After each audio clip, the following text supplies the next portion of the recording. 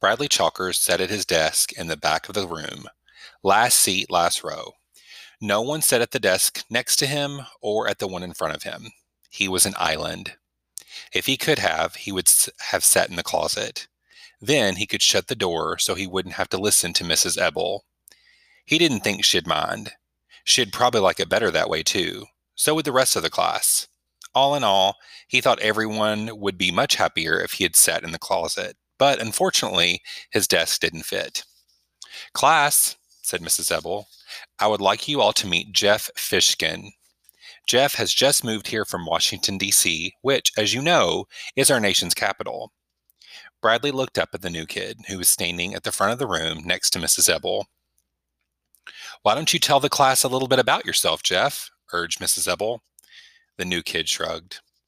"There's no reason to be shy," said Mrs. Ebel. The new kid mumbled something, but Bradley couldn't hear what it was. "Have you ever been to the White House, Jeff?" Mrs. Ebel asked. "I'm sure the class would be very interested to hear about that." "No, I've never been there," the new kid said very quickly as he shook his head. Mrs. Ebel smiled at him. "Well, I guess we'd better find you a place to sit." She looked around the room. I don't see any place except, I suppose you can sit there at the back." "No, not next to Bradley," a girl in the front row exclaimed. "At least it's better than in front of Bradley," said the boy next to her. Mrs. Ebel frowned. She turned to Jeff. "I'm sorry, but there are no other empty desks." "I don't mind where I sit," Jeff mumbled. "Well, nobody likes sitting there," said Mrs. Ebel. "That's right," Bradley spoke up. "Nobody likes sitting next to me."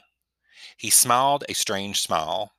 He stretched his mouth so wide it was hard to tell whether it was a smile or a frown. He stared at Jeff with bulging eyes as Jeff awkwardly sat down next to him. Jeff smiled back at him, so he looked away.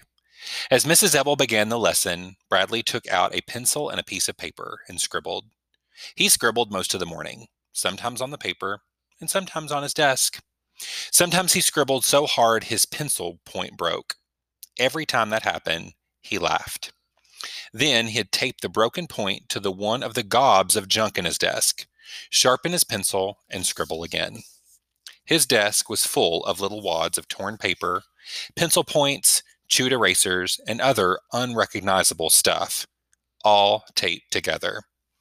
Mrs. Ebel handed back a language test. "Most of you did very well," she said. "I was very pleased. There were 14 A's and the rest B's. Of course, there was one F, but—" She shrugged her shoulders. Bradley held up his test for everyone to see and smiled the same distorted smile. As Mrs. Ebel went over the correct answers with the class, Bradley took out his pair of scissors and very carefully cut his test paper into tiny squares.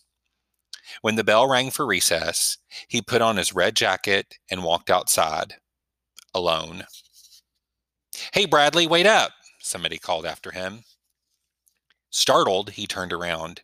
Jeff, the new kid, hurried alongside him. "Hi," said Jeff. Bradley stared at him in amazement. Jeff smiled. "I don't mind sitting next to you," he said. "Really." Bradley didn't know what to say. "I have been to the White House," Jeff admitted. "If you want, I'll tell you all about it." Bradley thought a moment, then said, "Give me $1 or I'll spit on you."